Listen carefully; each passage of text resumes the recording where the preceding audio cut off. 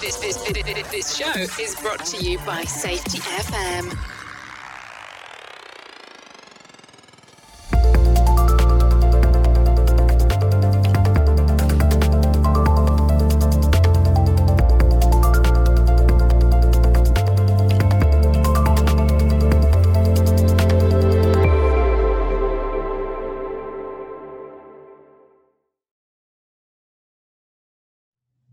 Hi listeners, this is Brent Sutton, one of the authors of the Practice of Learning Teams.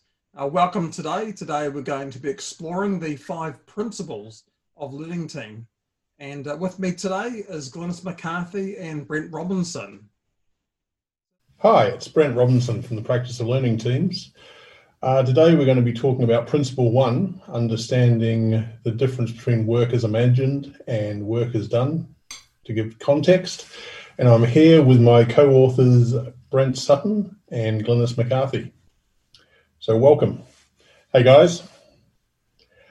I thought this would be a really good topic for us to start off with and just sort of flesh out for the people out there around the way that we see this working and the way that it is important in our learning team journey.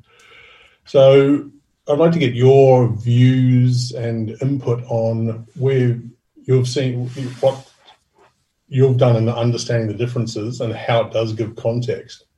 Because one of the things that I've been dealing with is, taking into account changing conditions. And when we talk about work as imagined, we've had somebody that's, rightfully or wrongfully,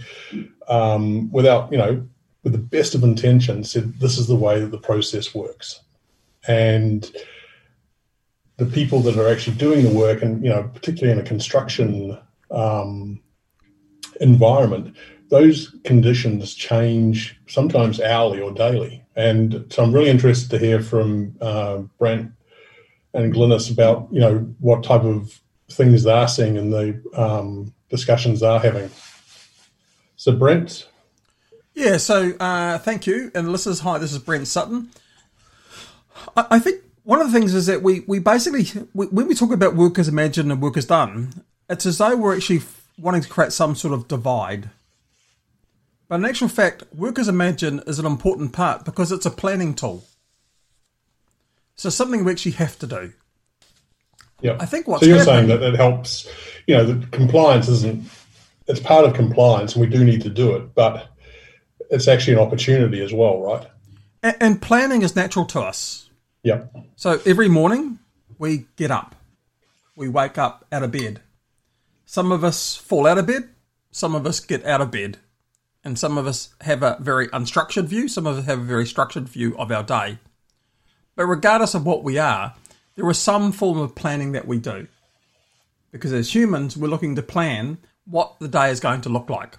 So I think work to imagine is vitally important. I think one of the issues that we face is that we believe that when things don't go to plan, that was because people were unsuccessful. And I think that divide comes about because we believe that success and unsuccessful work are things that lead to failure. Yep. But all that happens is what we're seeing that variability that exists in everyday work. When I come home from night, if I get the moment to reflect, at no point does my actual day that panned out ever resembled how I planned my day. Yeah. It's a really valid point, isn't it? Yeah. I think we all suffer from that. So, when we're looking at these, and that really comes back to the changing conditions of your day, isn't it? That you've taken a telephone call or something that is outside of your control has come along and you've had to adapt to it.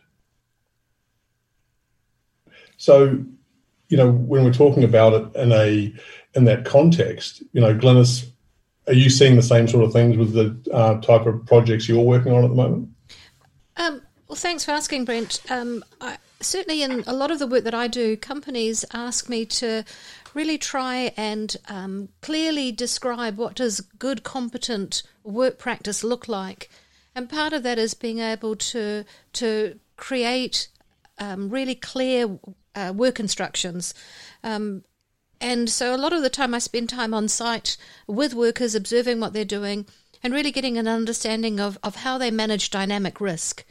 And when I present this information back to companies, often they get a kind of a little bit of a shock, and they realise that how they imagine work to be done and how work is really being done is actually quite different. And I think that we need to be thinking a lot around how is work done, how do workers actually manage dynamic risk, how do they manage variation, and what's their underpinning knowledge and skills that they need to bring so that they can get that job done safely. And I think a lot of times we get diverted. We think we create all sorts of structures and systems and pieces of paper that talk about things as an aspirational notion rather than actually what is going to support workers to complete safe practice. Yep. We see that in in the lean context where we have these documents that we use called standard work. Right, and so people are going to say, well, that's work as imagined, and it is. But typically, in a lean context, what we're doing is using PDCA and the people doing the work to update those documents as they learn something new and find out something that they can do that will make the work better, safer, more efficient. Then that standard work document's a live document.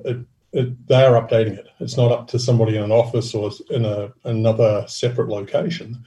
It's really those people that are going, plan, do, check, act. This is what we plan to do. This is what we've been doing. We've checked it. We've actually found an opportunity here to improve the work. And I think that's where, people try and divide the two, and really one feeds into the other. And it really is about that continuous improvement journey. And things are changing all the time. As I said before, we're talking about construction sites. One day you're there and you're working on your boom lift and there's nobody else around you. The next day, they could be trenching right behind you. So that, you're having to adapt to those changes on those sites. And I think that's what we've got to be able to do is say, this is our safe work practice. Today we're going to change it, and it's okay to change it. In fact, I think it's really good that those teams change that document and it's live and it doesn't sit in an office or it doesn't, sit in somebody's folder. They're updating it and it's handwritten. Hey, today we're going to do this. We're going to have a spotter to make sure that the mobile equipment doesn't get anywhere near the trench being dug 20 metres behind it. And that's just, are you guys seeing the same sort of thing with environmental changes? Same task, different location, or those type of things? Look, I think that's normal, and I suppose my closing comments to the listeners out there is that we shouldn't see work as imagined and work as done as a gap. We should really treat that the difference between work as imagined and work as done is a valuable source of information. Yeah. And how work is actually done is an opportunity for us to work and capture that as part of a learning team. We should embrace the fact that there is a difference between those two things. And we should make use of that information to help improve things, not only from an organisational perspective, but also improve it from a worker perspective. We should treat that work as imagined and work as done as a learning opportunity. Fantastic. Well, thanks, team, for coming on board today, and we'll catch you on the next principle. Thanks. Thank you, listeners, for being part of this podcast. We'd love to hear your learnings from today or other topics you would like us to support you on. Go to www.podcastlearnings.com and be part of the community of practice of learning teams at www.learningteamscommunity.com. The views and opinions expressed on this podcast are those of the host and its guest and do not necessarily reflect the official policy or position of the company. Examples of analysis discussed within this podcast are only examples. They should not be utilized in the real world as the only solution available, as they are based only on very limited and dated open source information. Assumptions made within this analysis are not reflective of the position of the company.